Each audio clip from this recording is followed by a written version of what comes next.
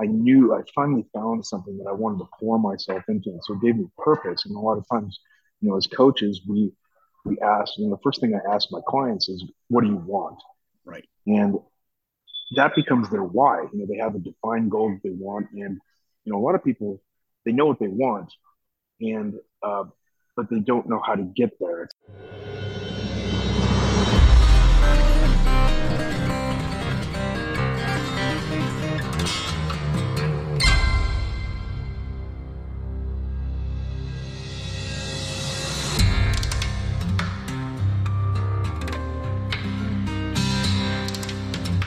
Welcome back, everybody, to the Redemption Road podcast. I'm your host, Doc John. Here on Redemption Road, we are talking to high-performing individuals to hear about the obstacles they overcame, the pitfalls that befell them, and hear about how they overcame them and the life hacks and what you can do, what you can learn from them. So today I have the owner of Jeff It Fitness, and he's Yes, going to talk sir. about discipline.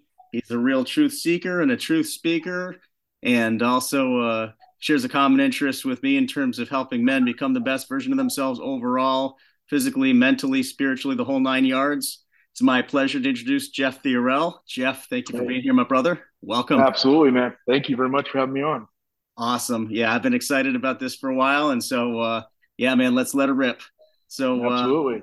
here on Redemption Road, I like to open things up, and everybody's overcome a struggle, and I know you and I have talked privately about some of the things that you overcame, but I think it'd be great for everybody in the audience to hear just exactly what you had to overcome to be the high performer that you are now. I mean, Jeff's a high performer now in terms of fitness and to helping other people to achieve their fitness goals and helping them get where they want to be and building more confidence in the process, of course. So, Jeff, talk to us a little bit about some of the early struggles that you had and what you did to overcome them.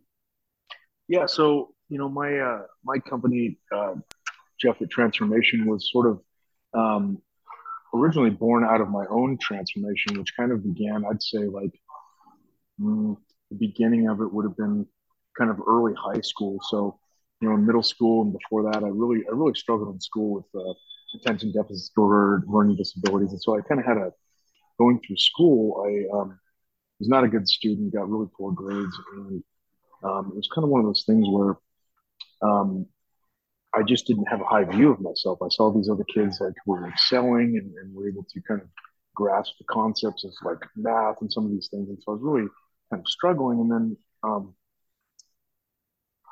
I guess it was so probably from sixth to eighth grade was probably a really bad time in my life where I was just was not making it in school and like I was trying to figure out kind of who I was. You're still young then, but when I got into about Sure. eighth grade, starting to get in ninth grade, it's kind of like I had no real healthy outlet, and so I wasn't doing really well in school.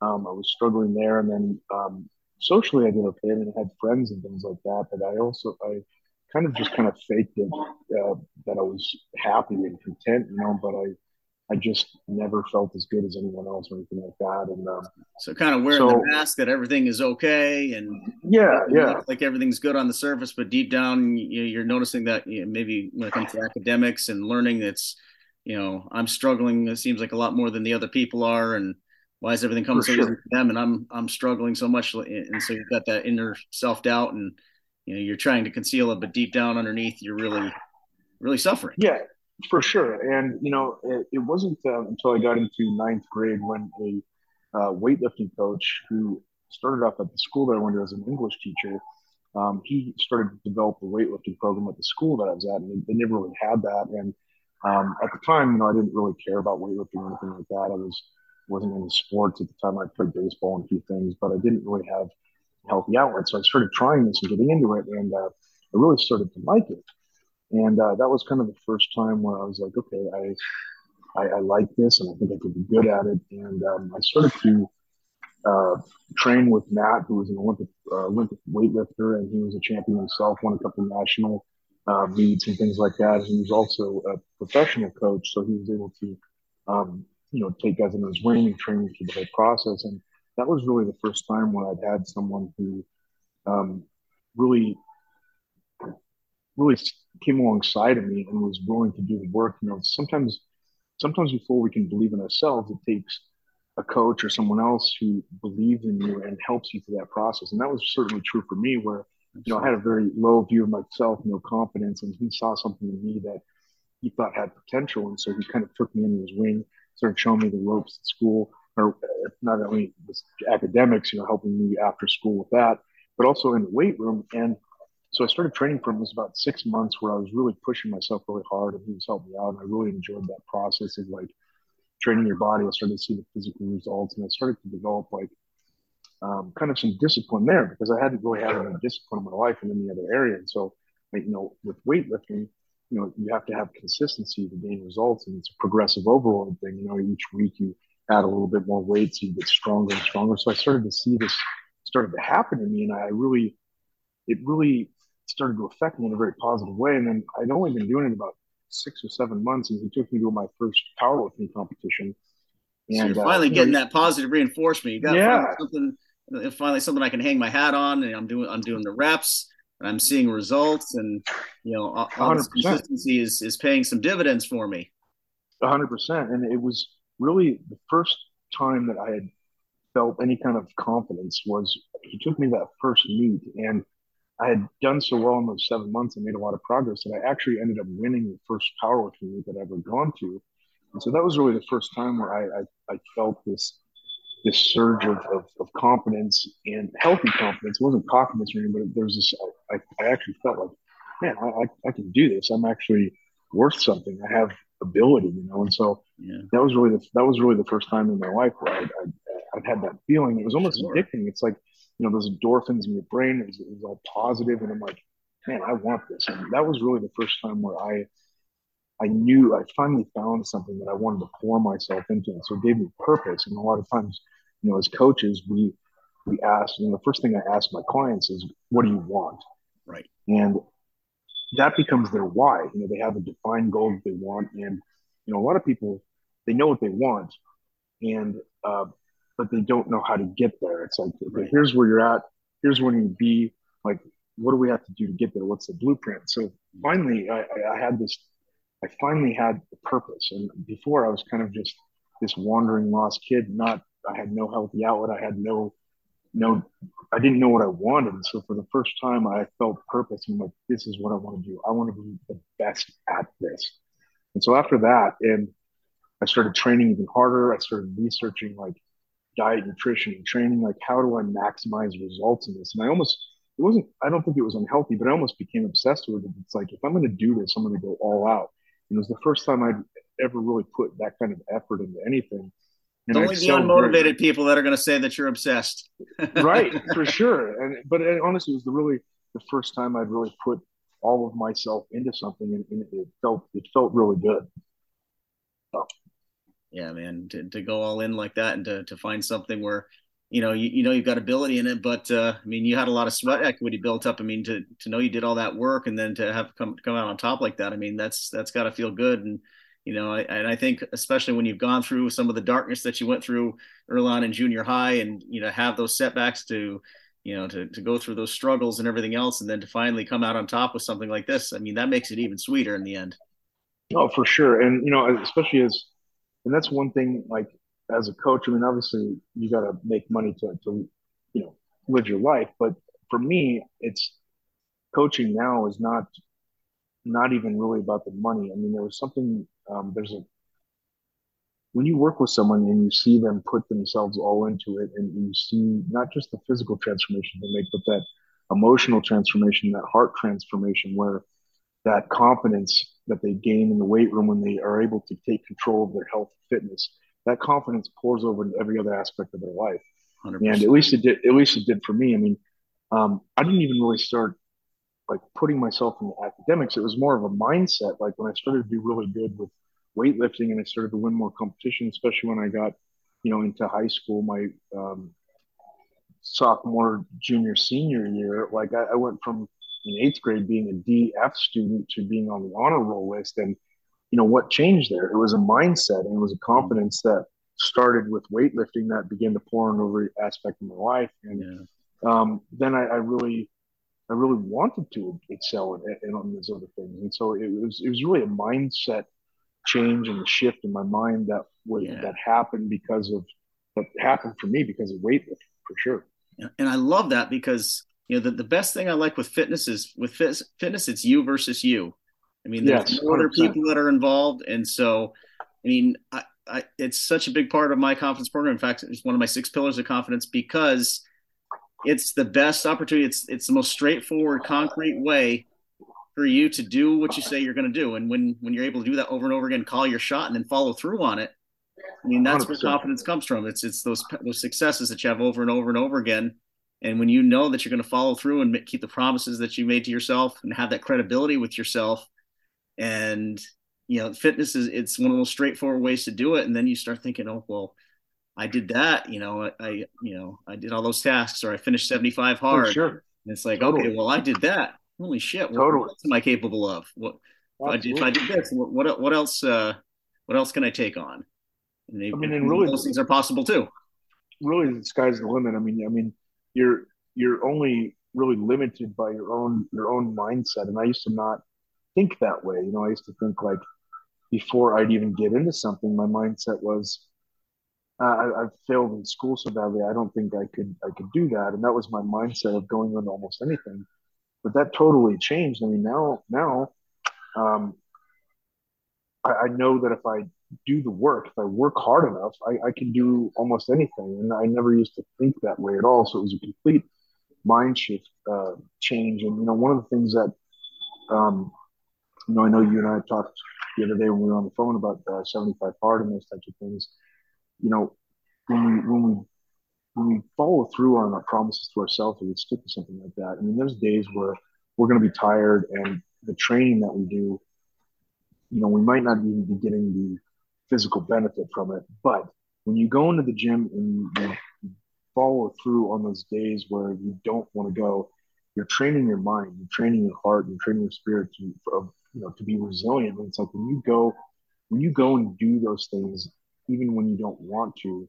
I think I talked about the other day in a post. It's like you're really you're really training like kind of the sleeping giant in you. It's like Mm-hmm. you're creating a warrior, type of thing. And so like when tough times do come, you'll have the ability when you're tired and you don't want to do it to continue to do the things you need to do to get to where you want to go and to make things happen. Because there's days where I'm tired and I don't want to go to the gym and I could skip it, but I know that if I go, I might not be getting the most physical benefit out of it, but I know that if I go, I'm proving to myself that I can do it still, and no matter how I feel, if I'm consistent and I make that a non-negotiable with myself, again that you're creating power for yourself. Really, it's Sure. an internal power, and again that 100%. pours over into every aspect of our lives, right? Yep. And the other thing I like there too is that when you're going and you don't feel like it, you're taking emotion out of the situation. And emotion is such a powerful thing when people are making decisions sometimes. And when you're taking emotion out of that decision, you're not letting emotion dictate your behavior, and that you don't feel like it. You're feeling lousy. You're feeling depressed, angry. You feel like shit, but you do it Oh, anyway. dude, Then you become the master over you, and you know what? that's powerful in and of itself. Yes, and you just said something, and being the psychology world, I know that you know more about this than I do. But one of the things I'd gone through a really bad depression at one point in my life, and the thing about when we make decisions based on our emotions, um, oftentimes our feelings lie to us, and our Mhm. feelings don't always determine reality. I mean, Yeah, maybe it's over, especially maybe fear. it's Fear is the biggest right. liar of all. Oh, for sure, for sure. Maybe it's oversimplifying it, but a long time ago, people used to feel that the Earth is flat, right? It might feel that way, and logically, I guess if you didn't know any better, it kind of makes sense. But no matter how you feel about it, like we know now that that's not true. It might feel flat, but it doesn't matter what you're feeling. Hmm. Oh, I lost you for a second there. Hang on one second. I lost you. I lost sound. Especially when you're going through depression or something like that, your feelings might be telling you that you're incapable, you're worthless, your life has no value, you can't do it. But the reality is, similarly to the earth not being flat, like your feelings in that, you almost have to set yourself aside and come back to what is true. What is true? And no matter how people feel, like you do have value, you do have worth, and you can do it. And so sometimes it's easier said than done, but we have to separate our feelings, put our feelings aside, and say like, okay, what is reality? I might not feel like I can do this, but the reality is I can. Like I can might not feel like doing it, but I can get up right now and I can go to the gym and I can push myself. I can do it. And the reality is you can. And so yeah, it's nice when our feelings positively line up with reality, but that's not always the case, right? Right. And I love what you said there as in terms of being objective and rather than let the feelings dictate your how you go about things, but to be look at it objectively and what proof do I have that I can? What proof do I have that I can't? What evidence do Yes, I have? And you take that empirical approach, and that's such a big part of cognitive therapy. That's such a big part of what I do in terms of how people manage self-talk and really manage the whole internal narrative that they have with themselves. Is be able to look at the 100%. evidence like a scientist and say, okay, well, yeah, maybe because just because you feel something's true doesn't mean it is. People talk about Sure. like I've got this feeling in my gut that this is true and this not, but sometimes your gut isn't right. Sometimes you got to look at facts and numbers and true objective evidence and know whether it's true. And you think I can't do it. Well, what proof do you have that you can't do it? I mean, 100%. And and every time you go to the gym or do something you don't want to do, you're giving yourself evidence, you're giving yourself an arsenal of reasons to like on those days when you feel like you can't do it, you can look back and say, actually, yeah, I can. I'm just yeah, BSing myself right now, right? yep, it's a deposit in the 100%. bank, deposit in the bank for grit, deposit in the bank for mental toughness, deposit in the bank for confidence, all of the above. 100%. Good 100%. shit, man. Oh, You absolutely. betcha. So, talk to me about the biggest mental pitfalls that you have with the folks you work with as a fitness professional, and like what are some of the biggest Oh, sticking wow. points, and what are the strategies you use to overcome them? Well, unfortunately, we kind of live in this instant gratification society where people want, you know, maximum results with minimal effort. And so that's what, Quick fix society. and that's not how things work. I mean, maximum effort always produces maximum results. And so um, that's probably the hardest part is most people, right when I start working with them, a majority of the people, I should say, they they're always looking for a way not to do hard work. It's like, okay, so what do I do? Do I go get all these supplements, or like, what do I?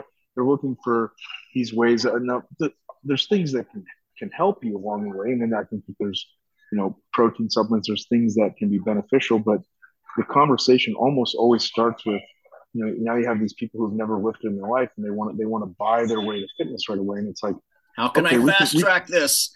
how can I fast track this, right? And so um, that's such a hard thing to fight because that is literally um, our society is totally like that. So it's almost like I have to walk them through it, and it's like I think the best way to kind of look at it is um, because we live in an instant gratification society, and you look at people wanting it all without having to do the work. I mean, they want to have a healthy relationship full of wonderful sex and all this stuff, but they don't want to do the work to cultivate their partner or to give them the things that they need or whatever. And similarly, like it's interesting that people will spend, they'll spend $100 at a bar in a night drink with drinks, no problem, but they won't.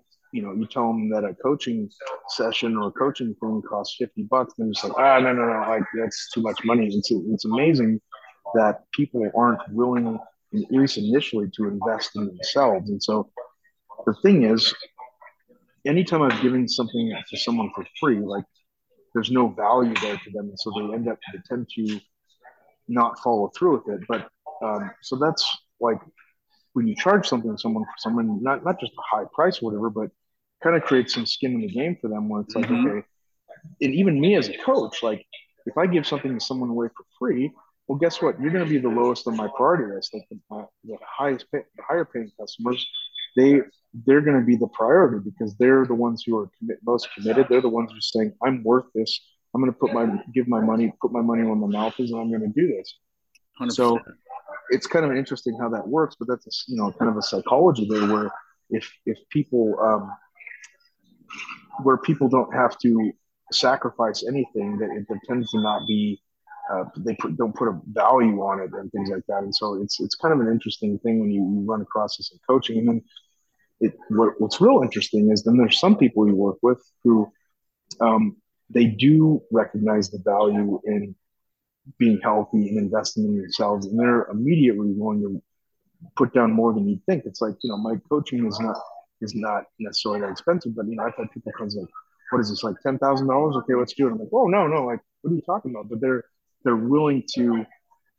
They've been through enough. They've seen enough where it's like they've come to that point where it's like, I'm done with my own BS and I'm going to invest in myself no matter what it takes, no matter what I got to do. And that's what I tell people. Like, Yep.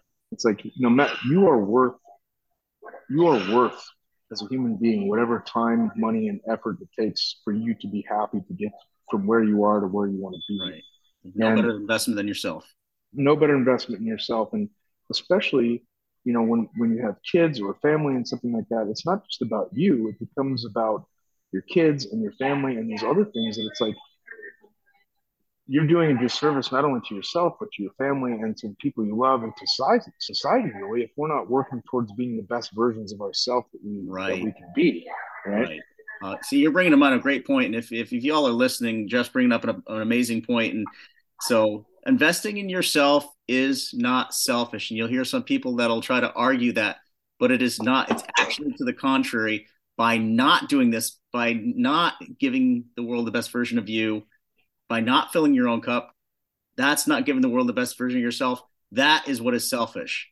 So, by going in on yourself and in making that investment and becoming the kind of person that can be the best you can for your spouse, your partner, for the people you work for your children, for everybody around you, it's worthwhile. It's priceless because it's going to affect, like Jeff was saying, it's going to affect all areas. I mean, it's going to affect your business. I mean, if you don't think your level of fitness is going to affect your business, well, you're wrong, because it's going to affect the way that you focus. It's going to affect your work ethic. It's going to affect the way you tackle different tasks and see them and see what's possible. You're going to be able to outwork, outfocus, out everything, somebody else. People are going to Man, see that you're disciplined in at least one area of your life when they take a look at you. And 100%. all things equal, if you're fit and the person next to you has equal credentials to you and they're not, chances are they're going to pick you because they're going to look at you and they're going to say, well, I know he can take care of me because it looks like he can at least take care of himself. Sure. And anything can be taken to an unhealthy extreme. I mean, I know some bodybuilders of course, not all body, but I know some people who are so into that lifestyle that it becomes an unhealthy obsession to where they're neglecting their family and their responsibilities, and the sole focus is on their body and their own little world. That's one thing, but like what you just said, um, sometimes we have to prioritize our own physical health, our own mental, excuse me, our own mental health, our own spiritual self first. It's kind of like, I go back to talking about like when you're on an airplane where they tell to put the oxygen mask on yourself first. It's like, 100%. if you don't have an oxygen to your brain and you're passing out too, well, you're not going to be good to anyone else. You're not going to be able to save your child next to you or help anyone else who might be Right. struggling. So the idea is, you make yourself healthy to where, you're good. And then you can take all of your energy into helping other people and doing the things that you need to do to help them get to where they want to go. And especially as a man, you and I are both passionate about being men ourselves. Like, that's, I think, my calling to some degree and your calling to some degree is like, how can we make men be the best versions of themselves so that they can be the best husbands and fathers and business owners and things like that. And I think that really comes down to having a healthy view of prioritizing your own spiritual health, mental health, and physical health. And for me, a few years back, I was a part of a coaching group called the 300 Club. So it was me and a couple other guys, and my area of expertise was fitness, and one of the other guys was business and kind of a relationship coach. But one of the things we developed, similar to Sean Whalen, Was that Mike Miller's group? yeah, Mike Miller was one of, yes, exactly, precisely. Oh, I know Jeff Mike. Jeff Watts. Yeah, Jeff Oh, and Mike was really oh, great successful. guys, great Going to guys. Yes. great guy, So when we were doing this, we'd all been a part of the Lions Den, and for those of you who know the Lions Den or know Sean Whalen, he had part of his coaching program. In his coaching program, he had this thing called Core Four, which is power, passion, purpose, production. And those are kind of key areas in your life that you want to invest time in every day or on a weekly basis to kind of move the proverbial bar forward type of thing. And so when we did the 300 Club with myself, Jeff Watson, and Mike Miller, we developed this thing called the FREE method, FREE. And the acronym is fitness, relationships, education, and economics. So fitness, those are kind of key areas of life that a lot of people struggle in, but they're areas of life that if you don't have those areas right, make the rest of your life difficult. So it's by no Really, coincidence everything that we do falls into those four categories. for And sure, and and like I think and there's been a lot of different I mean, some people you'll hear other people use the different acronyms. Some people will have like the four F's, like faith, family, finances, and fitness. But I mean, if they did if going into stat geek mode for a second, if they did a factor model, everything would come down to those four factors every time. Everything sure, falls into those four areas, and so yeah, everything you do inevitably falls under there. 100%. And it's like four legs of a table, and you have to have all of them intact. They all impact each other, and one of them gets wobbly, the whole table wobbles, and one or two of them fall, then your whole table's going to come crashing down. Oh, and you just said it. It's like kind of like we're only as strong as our weakest link, and so the whole thing is like we want to strengthen those areas, and so like by identifying those areas of life that a lot of people struggle with, the idea is that you're intentional with your time in those areas, and so every day or every week on a weekly, daily or weekly basis, I literally had a worksheet made where I just wrote down on one side of the paper FREE in a vertical line. Under my fitness, I put, okay, today I'm going to do X, Y, and Z. And it doesn't have to be a big thing for someone who's just starting out. Be like, today I'm going to walk 10 minutes. Okay, you do that. And so you're intentional about it and you do that small thing. And again, even though we start small, we're creating power by going and doing it. You write it down, you do it. And it's almost like you create this non-negotiable list for yourself. And it doesn't need to be crazy. It doesn't need to be hard. We always start off small, but so we can build our confidence, build our skill, build the willpower and the ability to go do that. So you just start off small and you like every day, like, okay, today I'm going to not even 10 minutes, maybe I'm just going to go to the end of the block and back, and you do it. And then your relationships, like, okay, the F, so we got the F for the day. The relationships, okay, my relationship with my wife might not be so good. Things are difficult. Today, I'm going to send her a text message and say, tell her the things that I appreciate about her. I'm going to do that no matter what. And then your education, like the E part of it, I'm going to read, doesn't even be a whole chapter. I'm going to read 2 pages in this self-help book or this business development book or whatever, fitness book, whatever, just 1 page. And you do that every day you start developing that consistency. And it's like, okay, today I'm going to read a chapter. And then your economics. Economics is such an important thing because, especially with relationships, because as you will know, like one of the biggest things that people deal with divorce and all these issues are money issues, right? Like, Mm-hmm. yeah, people struggle with that, and it's a huge problem. And everyone's always worried about money, and they're always worried about uh, retirement and all these things. So the thing is, like, I wish I'd started younger. Now I'm getting my kind of stuff together here with my own like investments and portfolio and stuff like that. And of course, hindsight's 2020. If I'd started a long time ago, I could probably be retired now. But the thing is, no matter where you are, you can always start today. And that's the thing. Sure. It's like, okay, today I'm going to make a phone call to, someone who handles retirement and get some advice and start putting a little bit of money away and do that. And so it's these areas that you do. It doesn't need to be hard, but you start being intentional. You start doing these little things, and you get consistency going. And that's real. Just like my parts are like with the fitness thing, consistency is key. Yeah. Consistency is key. And so many people, like I've seen them do it, like they'll do this fitness thing. They'll like go to the gym and they'll work their ass off. They'll do like a workout and then they'll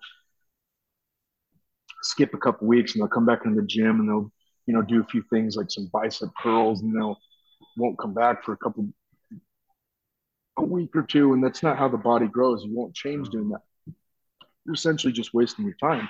So You it's got to something you blend need that to simplicity and get. consistency. That's, when you Exactly. put those two things together and you do those simple things, the little things every day, Exactly. it's like what James Clear talks about in Atomic Habits. They're atomic because they're small like an atom, but they can have, explosive results like an atom too, like an atomic bomb if you do them often enough.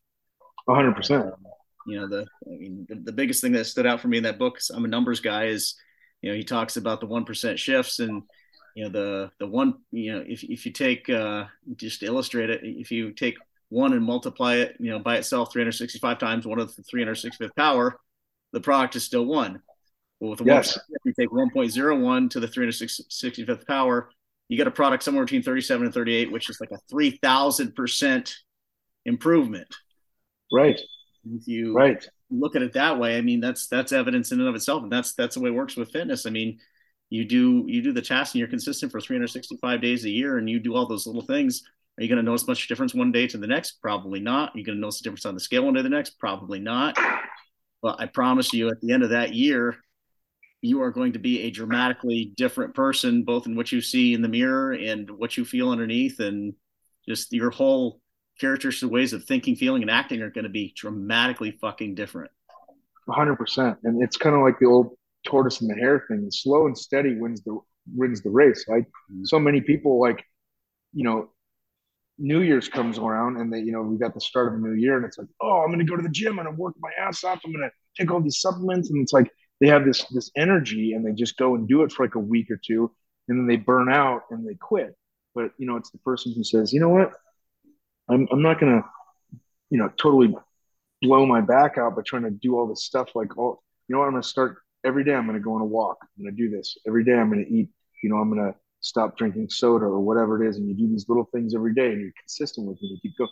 Well, guess who's going to win the ultimate race? They might not lose, 40 pounds in 2 weeks, but they'll lose it over a 6 month period or a year period. Mm-hmm. And they keep doing that road. They keep consistency and eventually, a year or two down the road, they look in the mirror and they've got from where they were to where they want to be. It's because they had consistency and they developed a plan that works for life, that's realistic, right? Yeah. And that brings to mind another important point, and something that I've come to realize in recent years, probably the last 4 or 5 years too, is where you are now isn't the product of what you're doing this week or even yesterday. It's the product of what you've done in the months and even sometimes the years leading up to now. Yes, What you're totally. doing today isn't going to help you today, but you're setting the building blocks in place for your future. Maybe even several months, or sometimes years down the line. And this can apply to your fitness. This can apply to your business. I mean, the work that you're doing now, it's a long game, and that's what you got to keep in 100%. mind with the consistency. And that's where the faith component has to come in. I'm not talking about religious faith, but just keeping the faith in the process and trusting in that Sure, process. That you sure. gotta have that consistency, and you will look up one day and notice that things are different, and it's just going to be very gradual. And then you're looking at yourself, 100%. from a year ago, and you're going to be like, "Oh fuck, look, look what I did." Well, and you're exactly right. And another thing too is it's like I almost kind of look at it as kind of world we live in as a. It's obviously we turn on the news and we see what's going on in the world. It's life. Life can be hard, and there's a lot of stuff going on that's like you're almost kind of in a war zone. And so, in some sense, like it kind of goes back to the old thing. It's better to be a warrior in the garden than a gardener in the Mm-hmm. war, right? And so that's kind of my mentality. It's like I'm not training my body and doing martial arts and those types of things because I want to run out and go to a bar and punch someone in the face. I'm training my body and my mind and my spirit and like to when the time comes and I'm called upon and it's necessary, like I have the mental fortitude to do whatever it takes um, to to continue to live and to save my family and to save my business and to help people in those types of situations. And there's Sure. going to come a time in everyone's life where if you're not if you don't if you're not a strong-willed person, like life will eat you up and spit you out. I mean, it sucks, but it's the people who have been consistent with not maybe it's training or whatever it is, but when you Being train prepared. your mind, being prepared, Be exactly, prepared, and you shall not be fear. prepared. be prepared, be prepared, and that's exactly right. And so for me, it's for sure it's about training my body because I want to be healthy, and I like to. Everyone wants to look good and all that, but more so than that, one, it's about being prepared. Like I want to be able to do whatever is necessary, and it's kind of like we're training ourselves for life. Like the things I love to do. I remember at the unhealthiest point in my life when I was 280 pounds. Like I remember one time, like I'd just gone through depression and I was like laying in bed. I spent like 6 months almost in bed and I gained all this weight. And I remember like leaning over to try to tie my shoe and get up and I almost passed out because I was so out of shape. And I thought, I can no longer do the things I used to like to do. I go hiking. And that's another thing where I talk about like where you need to prioritize your own physical health, spiritual health. We all been to a park where we've seen, you know, the out of shape parent or dad or mother or whatever who's sitting on the park bench eating McDonald's where their kids are out playing and doing all this stuff. And I don't want to be that dad. I want to be fully present with my kids and all these things, and to really be fully present with life. And you're striking a And nerve with me right now because I went through you that, know, my kids, when I was in less shape too. You just, yeah, I didn't mean to interrupt you, but yeah, man, that no, totally, no. I mean, you're saying it. It's like that I totally, would it's a totally. nerve because like I can totally resonate with that because when I was out of shape, it's just it's harder for you to be a good parent, and so that's when it took me seeing that and you know you don't want to be the dad who's falling asleep at 6:30, 7 o'clock on the couch, Yeah, snoring, making gaseous clouds, while your kids are playing and they want your attention and want you to chase them around and wrestle with them or do for whatever sure. else. And, that's one of those things that you need to really be focused on. And that was one of the things that, that really helped me change things. And, especially when it comes to nutrition and things like that, rather than, I had one person on my podcast a couple of years ago, he said, I don't eat for I don't eat, for the satisfaction of my own tongue. I eat to serve others. Hmm. So you start thinking about these things in terms of serving others, and that Yeah, goes a long way. And you think, okay, well, if I make this decision for my health, how am I going to serve others?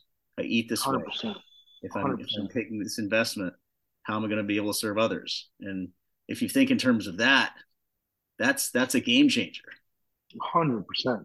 And people don't think like that. I mean, again, we live in a society where people people think about food in like in a way that it's so unhealthy. It's like, okay, it tastes good, and of course, as you know, being coming from the psychology world, it's like um, it's it's a way that people uh, they're emotional eaters and things like that, like any other addiction. Someone might reach for a cigarette or a bottle of booze or drugs.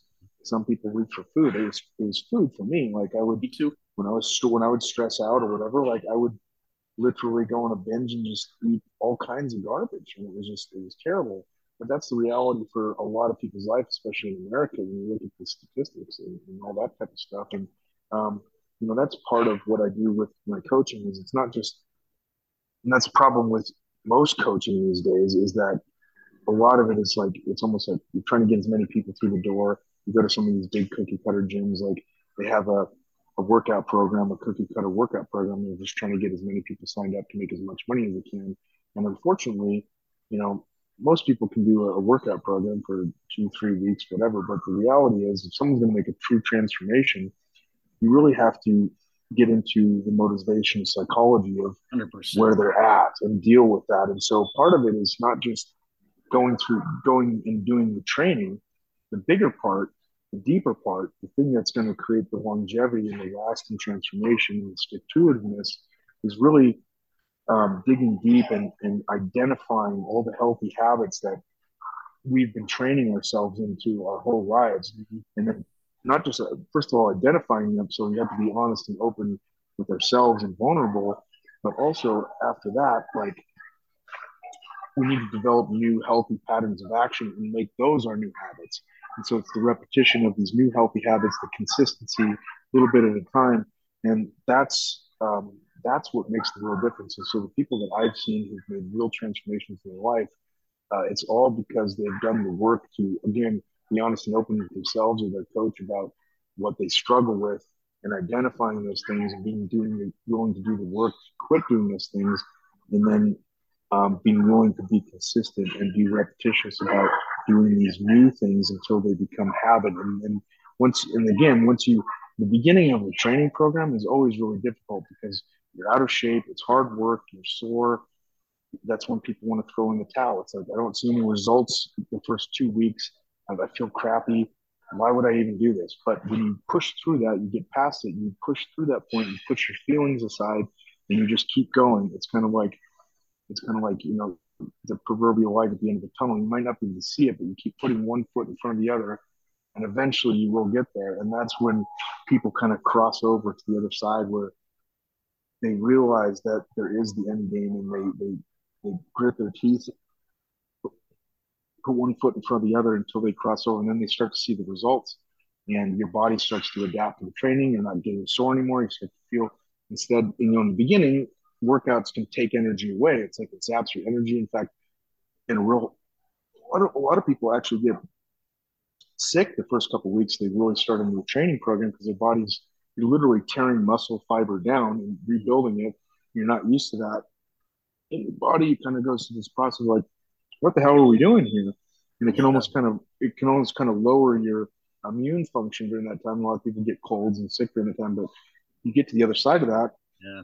and it has the opposite effect. Once You they're start able to gaining energy. reposition Yeah, themselves and everything else, I'm sure. 100%. And so what it really comes down to is pushing through that point where you don't want to do it, and then you get to the other side and you start to feel better, you start to see the results, and then it becomes this thing for me. Going to the gym is therapeutic for me. Like, if I don't go, I feel like there's something missing or there's something that I need to do. And so for me, it's a part of my routine, my day, that is essential to me feeling good about myself. Right. And to add on to what you just said, and I think the more you go through, and gyms like me, it comes to my therapy, as someone that works in mental health. I mean, that's an outlet that I need, just given the nature I do and talking to people about their problems every day. I mean, that's my form of self-care. And before I used to, just if I say self-care was going and eating whatever I want, go eat a whole pizza or, go blow off steam and, go be good to myself. Well, that's not really being good to yourself. I mean, you try to pass it off as self-care and you try to justify like you deserve it, but it's not real self-care. The gym is For real sure. self-care for me. But I think as you go along, you know, it becomes a matter of, there's two types of motivation. There's intrinsic motivation and extrinsic motivation. And the thing that's the gym has become for me, it's become so intrinsically motivated, meaning like you just have all these internal rewards, even if the external rewards aren't coming, and I think that's the biggest challenge too. I imagine as a fitness trainers, when the external rewards aren't coming, when the body fat loss isn't happening, when the weight loss isn't happening, when the changes in the mirror aren't happening, you know, is there still intrinsic rewards for you from, in terms of how you're feeling and knowing that you're bettering yourself, knowing that you're, helping your lab work and, giving yourself better longevity and being able to be there for your kids and, be there for the people that you serve in your life. And so Yes. for me, having that intrinsic motivation, that's what makes me not want to miss a workout because, I feel like it's gonna gradually dull the iron. We want to sharpen the iron. And so if I miss a day, okay, maybe I miss a day, but then if you miss 2 days, you start missing consecutive days, and then you start rationalizing, and it's too easy to fall off. And then before long, you're dulling the iron, and you start losing that intrinsic motivation. And so, like for Yes. me, having that intrinsic motivation and knowing that even though I might not be losing weight, I might not be changing my body fat, but if I get in that gym, I know there's other benefits that I'm gonna be reaping, and I think that's huge going forward. And I think you just touched on something that I think is important too. Like, it's okay to, sometimes our motivations change. And one thing I try to do with my clients is develop a why. So like their goal, like when you develop a why, that becomes your purpose, that becomes your motivation. And so we go back to that. On those days when we don't want to go to the gym, on those days we're tired or we feel sick or we just want to throw in the towel because it's hard, then you go back to your why and say, okay, the reason I'm doing this is because I want to be healthy so that I can be fully present with my kids, so that I can live a long, healthy life and be there for them, or that I can go do the things I love to do, whether it be hiking or climbing or spending time with your wife. And being physically attracted to each other and being physically able to be intimate. And some people, Sure. they're so out of shape they can't even be intimate in a Right. healthy way. And so, when you create this why for yourself, and sometimes that's why I do things in like 12-week or 90-day things is, um, I ask clients like, okay, what do you want? What do you want to accomplish specifically? And I try to be as specific as I can so that, they instead of, a general goal would be like, okay, I want to lose weight and gain muscle. Okay, well, that's good, but let's define it even further. Like, say, and then you put positive verbiage around it, like write it down and say, okay, in the next 90 days, I will lose 20 pounds of fat and gain 10 pounds of muscle, or I will do this. And so you literally write it down on a piece of paper, and then every morning before you wake up or after you wake up, you look at that and you say, "This is why I'm doing this. This is why I'm going to get my ass out of bed at 4:30 or 5. I'm going to go to the gym because this is my why. I'm going to accomplish this goal." Mm-hmm. And so you do that, and at the end of the 90 days, when you've accomplished that, it builds power, and then you redefine it again. Like you set up maybe another 90-day thing. Mm-hmm. For some people, it changes, and that's okay. Like you come back to like now, I might want to get into shape to do an Ironman competition or whatever it is. Like you create power by creating, gaining control over your body, and you learn how to eat, you learn how to train, and you can literally, I've gone through times where I've changed my body to be in shape for a powerlifting competition. Like I manipulated my training and dieting, so I gained weight, I gained maximum amount of strength, and I've won a national competition. I was able to control my body and my eating and my training to be able to do that. And there's other times where it's like, okay, I want to do an MMA fight, so I had to lose weight, get in more cardio shape, do these things. So my goals changed, but it became a new why for me, a new motivation. So Mm-hmm. that's what's really cool when you really get into training and this. And it's when you master that, you can master your own body, master your own mind, and you can become a powerful person, and you can do whatever you want. And I think it's really cool, and that's my favorite part of what I do is when I see someone who maybe previously was had low view of themselves and felt they couldn't do anything, and it's this concept of they see the results from their training, and it takes hold of them, and they grab it and they run with it, and then we see that confidence pour over into every other aspect Sure. of their lives, and their relationships improve, and their businesses improve, and it's all started with the confidence and power that they gain from gaining control of their own body. Yeah, and it's that internal locus of control, and you can have an external locus of control where you think everything that happens to you, is based upon luck or is based upon fate or based upon the efforts or the doings of other people, or you can have the internal locus of control where you have true human agency and you impact your life around you for the better, and you have control over Sure. what happens. And you alluded to this earlier when you talked about you'd rather be a warrior in the garden. And I know you posted about this earlier this week too, about being proactive rather than reactive. And so Yeah. you're doing these kinds of things and you have these kind of habits in place.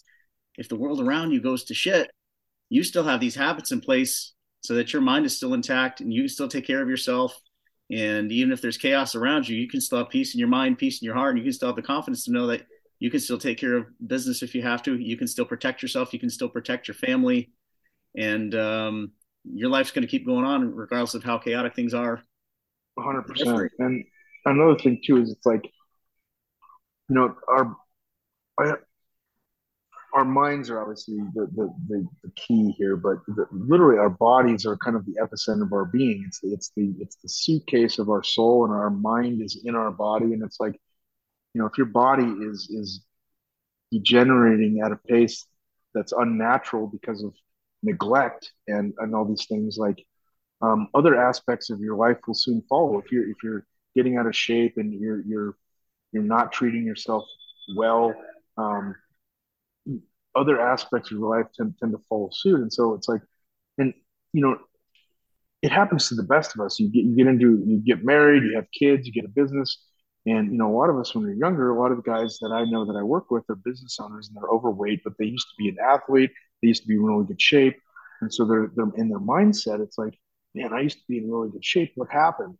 Well, life happens, and no, I don't think no one sets out in life to be fat and out of shape or poor or lonely, but that's just kind of what happens if if we don't pay attention and we're not paying attention to those things over time, especially as men, as we get older, you gain, it becomes harder and harder to get in shape and your body becomes less efficient. You tend to gain weight as you get older. So if you're not staying on top of it, guys in their 20s, now who are in their 50s, it's like they gain a couple pounds each year. It doesn't happen all at once, just, gain a pound, get a little more out of shape, you get a little bit older. The next thing you're married with 4 kids and a business and you're 315 pounds and you're like, what the hell happened? Right.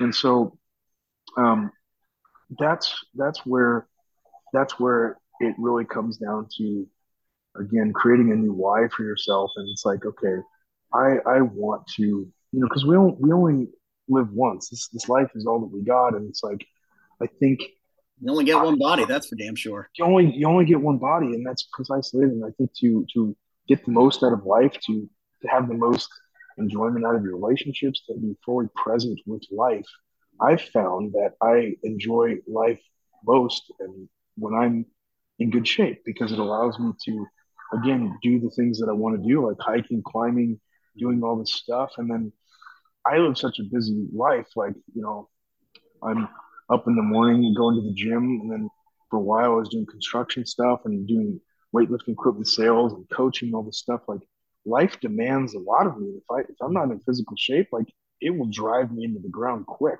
Right, And so, that's where people who aren't in shape, if they don't have the energy that their body naturally produces, well, guess what they reach for?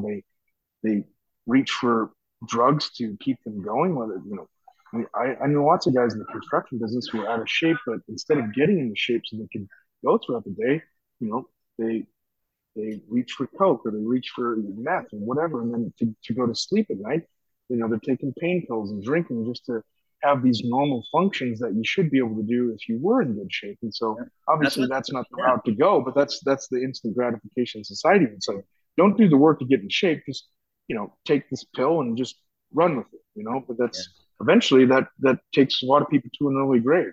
And the right, idea is not to die young, but to live as long as we can and be as healthy as we can and enjoy this gift, this experience that we have in the best shape that we can be in. right. Right? And you just brought to mind something like the whole concept of the corporate athlete, and you see that all. I mean, if you look at the guys that are the successful CEOs of all the companies, I mean, the days of the fat, overweight kingpin, those days are over. I mean, if you look at Over. all the guys that we follow that are heading up big corporations, I mean, Sean Whalen, Ryan Stewman, Andy Frisella, Ed Milet. I mean, the list goes on and on. I mean, these are all guys that are in peak physical shape, Totally. and it's no coincidence. I mean, how you do one thing is how you do all things, and Amen. um, and yeah, they're in that position because they can, they're in shape because they can, like I said before, they can outfocus you, they can outwork you, they're going to have more energy, they're going to have more confidence. I mean, for me, just having that fitness, in terms of how it affects your mood over quality of life, it's like a lens. It's like putting a Yes. different color lens in your glasses when you're in shape. You see the Exactly. world differently. I mean, you want to talk about, give an analogy between like rose colored and gray colored glasses. I mean, when I'm in shape and I know I'm in the best shape, like that's a much brighter colored lens that I'm looking through and seeing the world through. And it affects everything. Yeah. No, And and you just said it a minute ago, and I think you're exactly right talking about the new entrepreneur. I mean, it's no longer, these fattened kings sitting on a throne with people feeding them grapes and just them being overweight. Like, that's not the reality. That lifestyle is over. And um, there's a book called Tools of Titans by Tim Ferriss, and I he's a love guy who, Ferris. yeah, he's great. He's like kind of the life hack, like efficiency guy, and I love his stuff. But in this book, Tools of Titans, what he does is he goes around and he analyzes hyper successful people like the Sean Whalens, like Tony Robbins, all this thing, and he analyzes their life, like what makes them different, why, and they may do things differently, but one thing that was common with them throughout all of them is they all had either a morning routine or a daily routine or something where they were investing time in themselves to wrap their brains around what they had to do. And a lot of it started with a physical fitness routine, something you do every single day, no matter what. It was a consistency thing. So they would do it no matter what in the morning, which would get their brain wrapped around the fact that instead of hitting the alarm clock, it's like Jocko, it's like he's up at 5:30, 4:30 or whatever, and he's got his watch on his show. It's like, I'm up at 4:30, I'm doing this no matter how I feel. He's creating just power for himself, Regardless of the day of the week, he's doing that on a regardless Sunday of the, morning. yeah, he's doing it. But it's the same thing with some of these guys that are in this book. It's like, no matter what they have going on in their life, they're going to have that little chunk of time that they take for themselves. They prioritize it, and they do it every single day, and it creates power and confidence, and it sets the tone for the Sure. entire day. So where, Yeah. they do that, and then the rest of their day, it's like they have that in their mind. Like, I had this moment for myself, and I created this power by meditating on the things that I have to do, and Yeah. creating this energy for myself. So then they go from that, and then they welcome the world with open arms, like, bring it on, baby, I got this. And Exactly. Yeah, you're exactly, filling your cup in all four of those areas if you have the right kind of routine. The core four. I yeah, mean, you're doing a workout, you're taking a greens powder, you're doing some meditation, you're doing gratitude, you're sending messages to your significant other or whoever else you want to show appreciation to in your life. You're reading, you're listening to a podcast long enough. I mean, for me, I'll read or listen to a podcast long enough so that I can not only read something or get information, but the second point, like Garrett J. White talks about, is to declare. Read and then yes, declare. So be able to share it exactly, with somebody, do a post on it, call somebody and tell them about it, teach it to somebody else. And so if you read and declare it, it doesn't take long to do these things. If you take the time in the morning, it empowers you so much. I mean, by the time you roll into the office or wherever your place of work is, you are so far ahead of that person that just rolled out about a half hour ago. They're speeding in, totally, spilling coffee on themselves and all flustered and everything else. That motherfucker totally. is playing the rest of his day on defense. Totally. And I've been that guy too. You're coming in I, primed. I remember being that person where I was so out of shape that I would wake up in the morning and I would keep hitting my snooze alarm until it was 5 minutes before I needed to go. And I'd throw my clothes on quick, slam a muffin in my mouth and a big cup of coffee, and I'm out the door and I'm stressed already. I've already set the crappy tone for my day. Like, I'm already stressed. I might be late. If there's any accident on the road or something, I'm going to be late. And so I'm rushed. I've already created this terrible tone for myself. And you get to the office, you still haven't woken up yet. You're flustered. Yeah. You're not even dressed properly. Your shoes are untied. And I've been there. And It's all that about your is no, state. Like what Tony Robbins talks about, you're already starting yourself out in a terrible state. totally. You've already set yourself up for failure, really. And the whole thing is, how do we set ourselves up for success? And it all starts with investing in yourself, prioritizing your health and your fitness, your mental health, your spiritual self, and creating, again, a time for you to invest in you so that you can be the best version of yourself. And when you're the best version of yourself, then you can worry less about yourself and start focusing on adding value to other people. And the most effective people, the people who add the most value, um, are the people who have done the work with themselves. They've invested in a personal life coach or coach, and they've got it down. They've created that internal power where they've again, um, got rid of those old unhealthy habits, and they've developed new healthy patterns of action where now they can go out, and their focus, there's no noise going on in their head about uh, themselves negatively, and they can focus and be fully present with their kids. They can be fully present with their employees and their businesses. And those are the people, like, I love seeing this type of people, because you would think that those people might not have the time, or they might be rushed or worried. But honestly, the times when I've felt most present with someone was actually an entrepreneur who had a lot going on, but he had developed himself in such a way that when he's with someone, he he is able to put all the other things aside, and he focuses completely on you. And I've never had a better conversation than I had with one of the most busiest people in the world, because he was okay with himself. Like, he had done the work to create this person who had a strong mind, a strong heart, who genuinely cared about people. And so, like, when I was in a conversation with him, I felt he was fully present with me. And here's this guy who has probably very, I mean, we all have 24 hours in a day, but he was such a person um, who was able to not compartmentalize his time, but his time management was so good because of how he was internally that it was just I loved talking to him because Yeah. he was so genuine, but he was honestly the busiest person. He had lots of money and all these things, so you would think like, oh, this guy's gonna have time for me. He's going to be out of touch. No, he was Yeah. precisely the opposite. You know, and that's how I want to be. I want Yeah. to be when I have a conversation with someone. I don't want to be worried about any of my BS that I could take care of myself if I'd done the work. I want to be. I almost want to,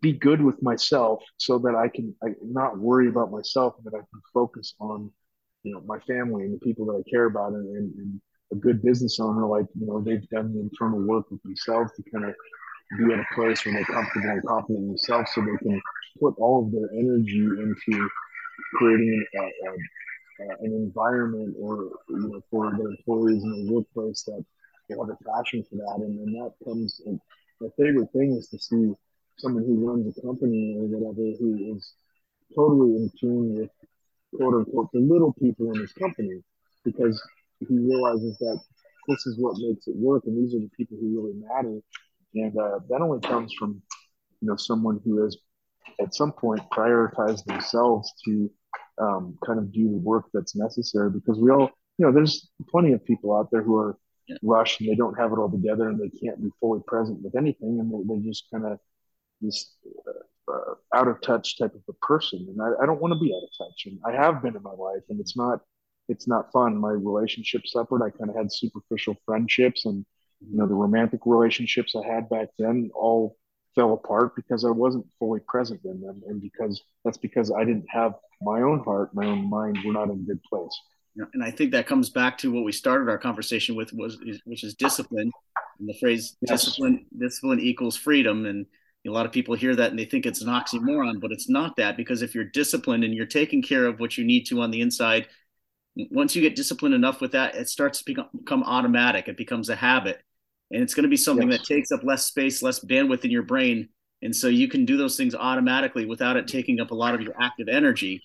So then you have all that extra energy to give to the other people around you, to be fully present, and you have that conversation, and you know that other people know that you're fully there with them. And totally, the other piece of that too is like stop trying to fucking multitask people because a lot of people are trying to multitask and then they're not paying attention to what's in front of them. And so if you're not multitasking, I always say multitasking is a chance to do multiple things in a half-assed manner. So, and totally, in the one thing Gary Keller, in the he has a Russian proverb and it says something effective: if you attempt to chase two rabbits, you'll catch neither one. right, And 100%. so if you're staying present with the person in front of you, and and if you learn to be efficient that way, you're going to be able to give everybody their time and feel present with them.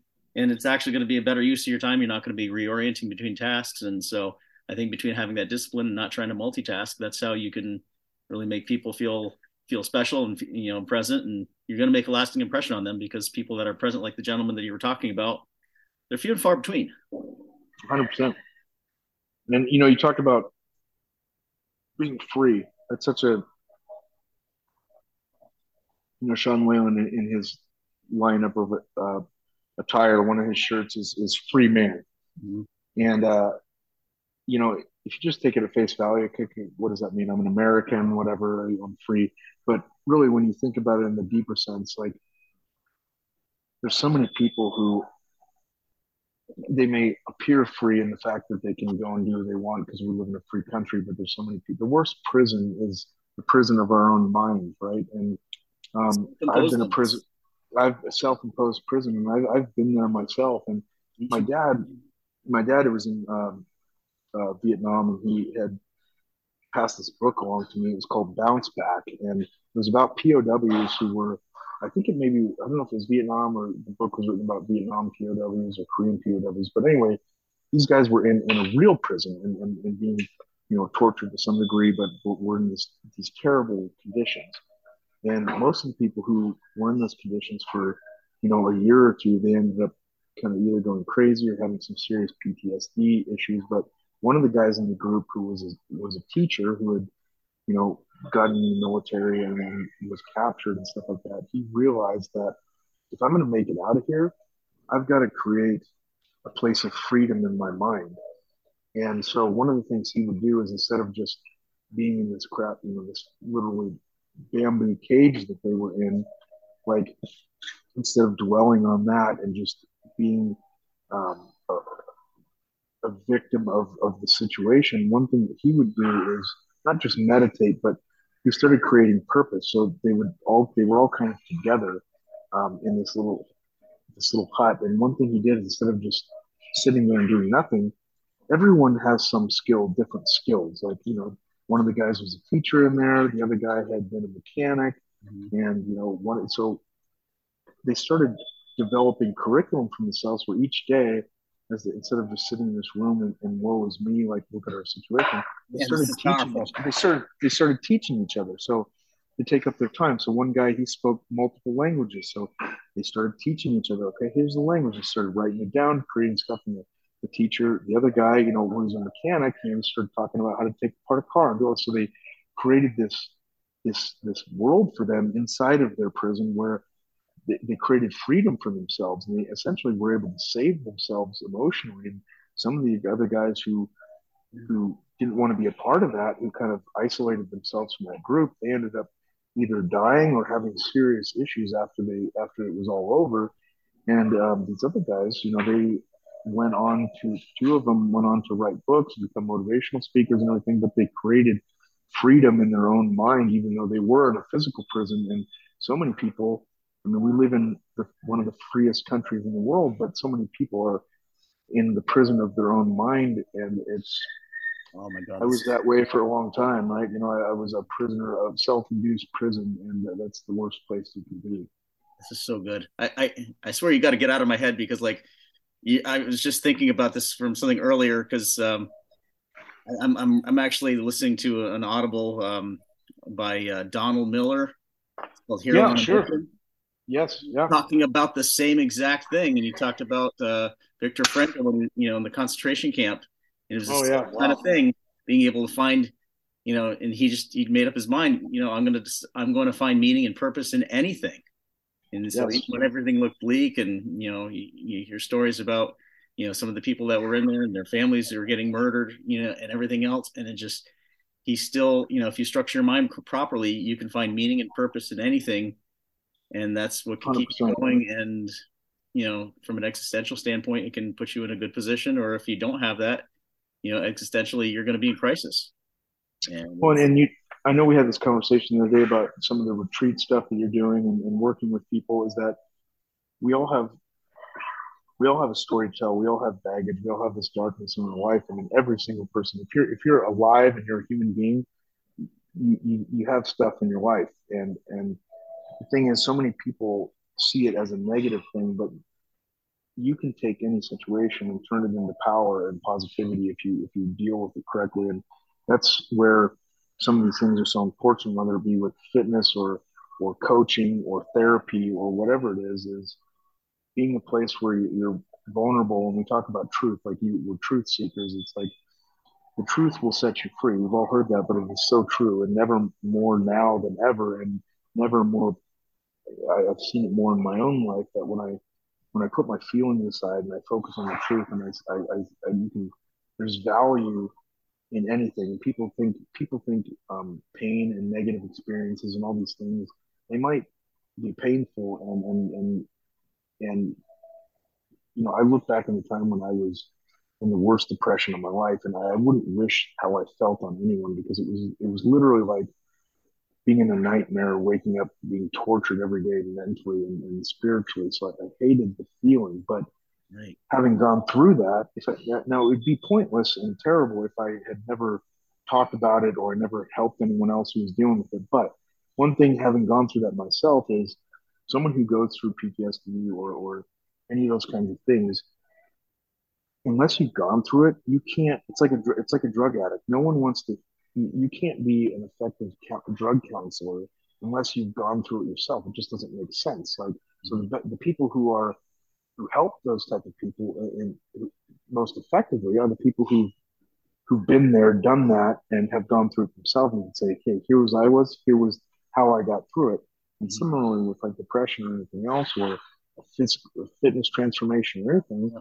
like you have to have gone through that, Yeah. and that's one thing. That's one thing I can say about having gone through depression is it allows me um, Instant to be able credibility. to instant credibility. I can say, you know what, I can sympathize with that. I understand, and I'm not going to tell you how to do things, but here was my experience, and here's how I dealt with what you're feeling, and I've been able to speak into another people's life. In fact, I had someone reach out to me a couple of weeks ago and just send me a note that said, "Hey, you know, you just talking about the things you went through. I was kind of following you silently, and he never gave me any feedback, but he did reach out at one time. It's like what you the things you were talking about and sharing me, it literally saved my life. And it's like, what? And you just Just never that to know. that You never know that to who's me listening. made it all worth it. Yep. If all the time, if all the posts I've done and all the stuff I've said about depression, all the conversation, if I've helped save one person, Yep. it's all worth it. All worth 100%. it, right? Yeah. And that's the beauty about sharing experiences. And the change I went through a couple of years ago, after I came across Sean in the Lions Den and started telling the truth and being open and not pretending that I had all my shit together. And it was powerful for me because like what I thought was going to work against me and negatively affect my credibility as a psychologist and as a therapist and as a provider, it actually did just the opposite because it's just of course in the process losing my dad and having some other things go on, I also got dealt a couple other gut punches and For developed sure, some other scars and everything else. But all those things. I mean, the silver lining in them is that it was credibility, and I got to fully understand like what my clients were really feeling. I got to for know what sure. it was really like and how to come back from it. And I wasn't just the guy with the fancy alphabet soup after his name, Right. or a No, goofy for white sure, coat or anything else. It was like, okay, yeah, I know what it's like to really bleed and to really suffer, and that just added another layer of credibility, that I can for help people. sure.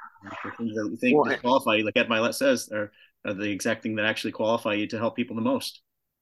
for sure. And what we're just talking about kind of remind me. You probably heard this kind of short little story, but it's just, I think it's like these two guys are walking on the beach, and they're both standing there talking as they're walking slowly down the beach, and there's kind of a low tide, and there's all these there's thousands and thousands of these starfish up on the beach, and they're kind of drying out and they're dying because the tide's low. And as they're talking, one of the guys every few hundred yards, you pick one up and throw it back into the ocean, and they just keep walking along, and finally one guy goes, "Why are you doing that? You can't possibly like doesn't make a difference. Look how many thousands are out here. I mean, it doesn't make a difference." And he picks one more up and he throws it back in the ocean and says, "Well, it made a difference to that one, right?" Mm-hmm. And it's like that's precisely it. I mean, I can't save everyone, and you can't save everyone, but if we all come together and we share our experiences and we do this, the more people we can help. And again, even if I only saved one starfish or one other human being, or I've made a difference in life, then all the time I've spent doing this is worth it, because that's the value I think of a human being and human life, is that whatever time, effort, money it takes for to get someone to realize their own worth, or to save their life, or to get them to make a transformation that allows them to be fully present and to be maximally effective as a human being. And to, I used to say that, that whether you believe in God or not, it's different, but, the glory of God is man fully alive, right? It's like that when you come to that place where you are mentally in a good place, spiritually in a good place, physically good place, and you're able to be fully present with life. I mean, that's such a powerful thing to see someone like that Absolutely. who's got it together, and Sure. all that. And it's too few and far between, because you look around and we look at society, and it's just there's the majority of people are just unhealthy, kind of plodding through an average existence, right? Yeah. You just brought to mind a saying I heard a long time ago, and it goes something to the effect of, "To the world, you may seem like one person; to one person, you may be the world." And so, That's just it, man. Exactly. you may Exactly. And to be your one kid, and person. again, we talk. I don't have kids, but I know you do, and that's what's so important about being a parent who's fully present, especially a father, where it's like, you know, we might think of ourselves, in the workplace or whatever, as being just a number or an employee or whatever. But to one person, you're everything, and you're that's what it really comes down to. I think initially when I started training, it was more selfishly motivated. Like, I wanted to be a champion. I wanted to be uh, sexually attracted to women, and so like it was more focused on that. Like aesthetically, it's like I just wanted to be. When I was 20, it's like, okay, I want to be hot and have abs so I can hook up with a bunch of chicks or something. Like, okay, fine. It's okay to want to be attractive, but the older I get, the more it's like, no, I want to be I want to be healthy so that I can be fully present with the people I care about. Like, Yeah. my parent, my mom who's still alive, my friends, and Yep. eventually, my children. And I don't think you can be fully present unless you're physically healthy and mentally healthy and spiritually healthy, right? I think in the end, just in real basic evolutionary terms, we want to be harder to kill. I want to be around. You got to stick I around. mean, damn right, man. Absolutely. Good stuff. Good Um, stuff, man. let's talk a little bit more about men's issues. Talk to me about the before we finish up for the day. Talk to me about the men in society and kind of your take on our role and where you see it going and where you see it now and where you see it going and what do you think it is that that men need the most right now? Well, it's interesting you bring that up. I mean, I live in Seattle area, which is, kind of a unique place. It's kind of the epicenter of kind of all this craziness around like gender roles and things like that, like the roles men and women play in society and in relationships and all this type of stuff. And um, I think it's completely warped. I mean, maybe I'm a little old school with things, but um, some people think of like it gets warped because there's this idea of men being men somehow, like, and there can be, if you go about it wrong, it can be a toxic thing where Right. men are, like Vikings, and they take what they want and they treat women poorly, and women are just sexual objects and all these things. That's obviously completely wrong. Right. But there's a healthy aspect of it. It's like, if you look at how we are created naturally, it's like, okay, men have testosterone, men have a certain amount of strength, and the idea is not to, and that's one, I grew up Christian and things like that. But one criticism I have of kind of the more modern church is that um, there's this kind of emphasis on a good man is someone who is not violent. They sit in the front row at church, they fold their hands, and they just do good things, or they don't do anything bad. And, they pay their tithe, and they go to work and they pay their taxes, and that's a good man. I don't think that that's correct. I think an effective man, a good man, is someone who is capable of great violence, but has that under control and can control that. And Jordan Peterson talks about that, and yeah, he's the I forget how he said it, but I believe he said the most dangerous man is the man who has those capabilities but knows how to keep them under control. sure, sure, and The most dangerous well, man. That's the most powerful man. 100%. And like, if the time comes to go to war, it's like I don't want the uh, the pussy in front row at church who doesn't know how to fight and who won't fight because he thinks he's supposed to the other cheek.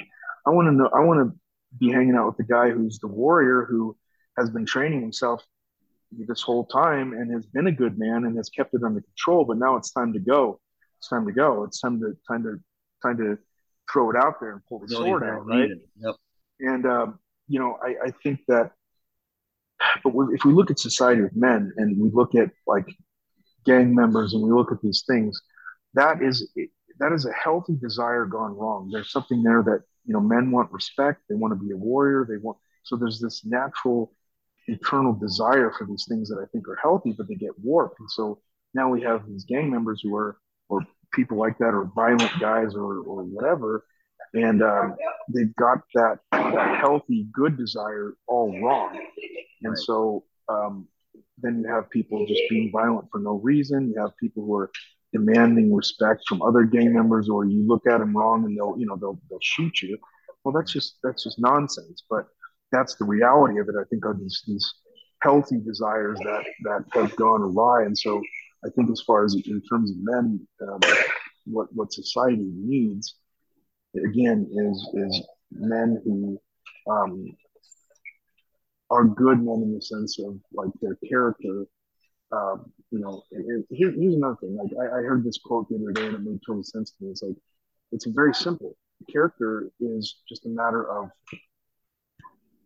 um, refusing to do the things that you know are wrong and do the things that are right. And we all know what is wrong and right, but we create these gray areas and we justify things and all these other types of things. But if we want to be good men, what it really comes down to is just what I said. It's like we all know what's right or wrong, and you refuse to do the things you know are wrong and do the things that are right.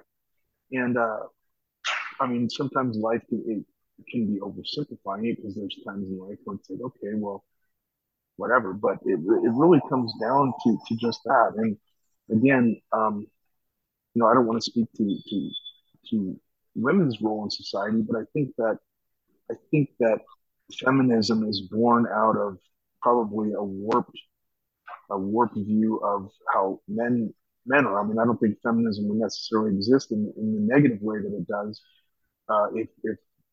if men had done what they were supposed to do from the beginning and treated women with respect, but also did the things they knew were supposed to do in a healthy way. Um, so being a man has very little to do with like smoking cigars and womanizing and sleeping with as many women as you can. All that that's a warped idea of what a lot of people think of like a man should be. When it's quite the opposite. I think that it's good to be someone who can protect your family. But again, it comes back to the Jordan Peterson where it's like a man is someone again who is capable of great violence and can defend what he needs to, but has it under control.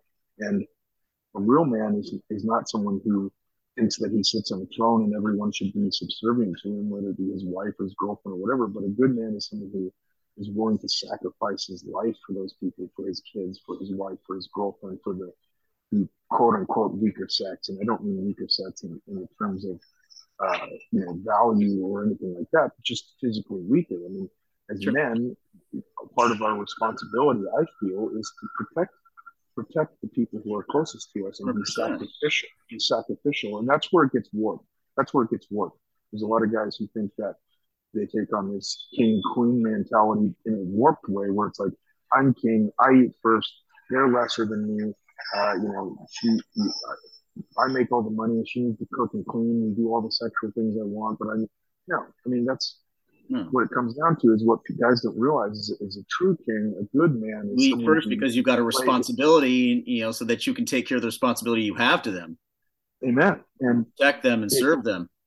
protect them and serve them and be sacrificial. And at the end of the day, be willing to lay down your life for those things. And so many people just don't get that. And I'm still working on that myself, obviously. I mean, none of us fully arrive, I think, and have it all together. But I think when you go back to what you originally were talking about, bringing up the issues with men and things like that, I think is precisely that. Is society has a warped view of gender roles and what that means, and so many people think like um, they just have it wrong. And not that I have it right, but I think that again, I'm a big fan of Jordan Peterson's, and I think along those lines is truth.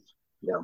Yeah, absolutely. I think as we were talking about the other day, I think men need to have, I think it's up to us to provide a little more training as men are coming up through the teenage ranks and everything else. And I think, teens, young men need to go on more, I was talking about this the other day, heroes journeys, and, have more times, more rites of passage and Amen. where they really do Amen. have to struggle. I mean, I'm not saying put your son out and, death's doorstep or, in harm's way, but something where they do have to struggle. And, before, when people had to build houses with their bare hands or to go and catch their food and their life depended on it. I mean, that was a hero's journey they had to go on. And, of course, when you do that kind of thing, it builds a different mindset, different kind of confidence for you. And but men don't have to do that anymore.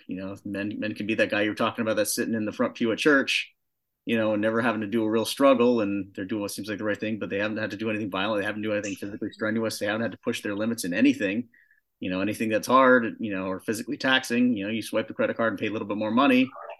You don't really have to struggle. It's a drop in the bucket, but you're not having to really struggle. Whereas if you're going on the hero's journey, and that's what one of the reasons why we're doing this retreat is because we want to take men on the hero's journey and have them struggle and push their limits and see what they're capable of, because that's going to prep you for later when you really need it.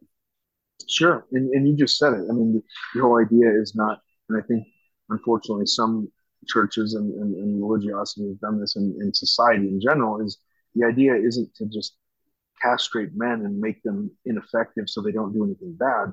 The thing is to um, uplift their natural gifts, but also teach them character to keep their strengths under control and to be used in the manner in which they were intended for good. Right?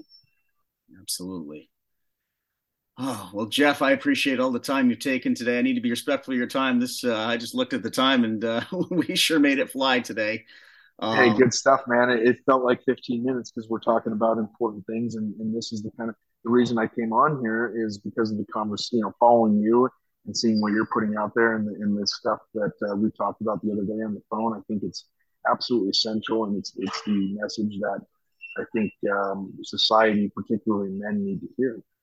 100%, man. Well, I was pumped about this all week, and so I'm glad we were able to set aside time to make this happen. And before I let you go, tell everybody where they can find you online, etc.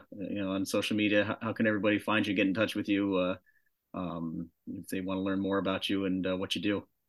Yeah, for sure. And honestly, the easiest way is just on Facebook. Jeff Theorell, Theorell is my last name, and my company is Jeff at Transformation. And I'm all about just getting people from where they are to where they want to be, and then developing those things, not just physical stuff, but that deeper sense of who we are, and developing those things so that we can be fully present in life. There you have it. Well, nuggets galore dropped today, guys. And so if any of this resonated with you, please go online, leave us a 5-star review, share the show with someone that you think might benefit and glean some knowledge and take it and use it for useful purpose. It's been a pleasure having all of you listening today. I want you to go out, make it your goal to go out and make someone's day, week, month, year better, and get out there and serve others and always be growing. And we'll see you next time. Peace. All right.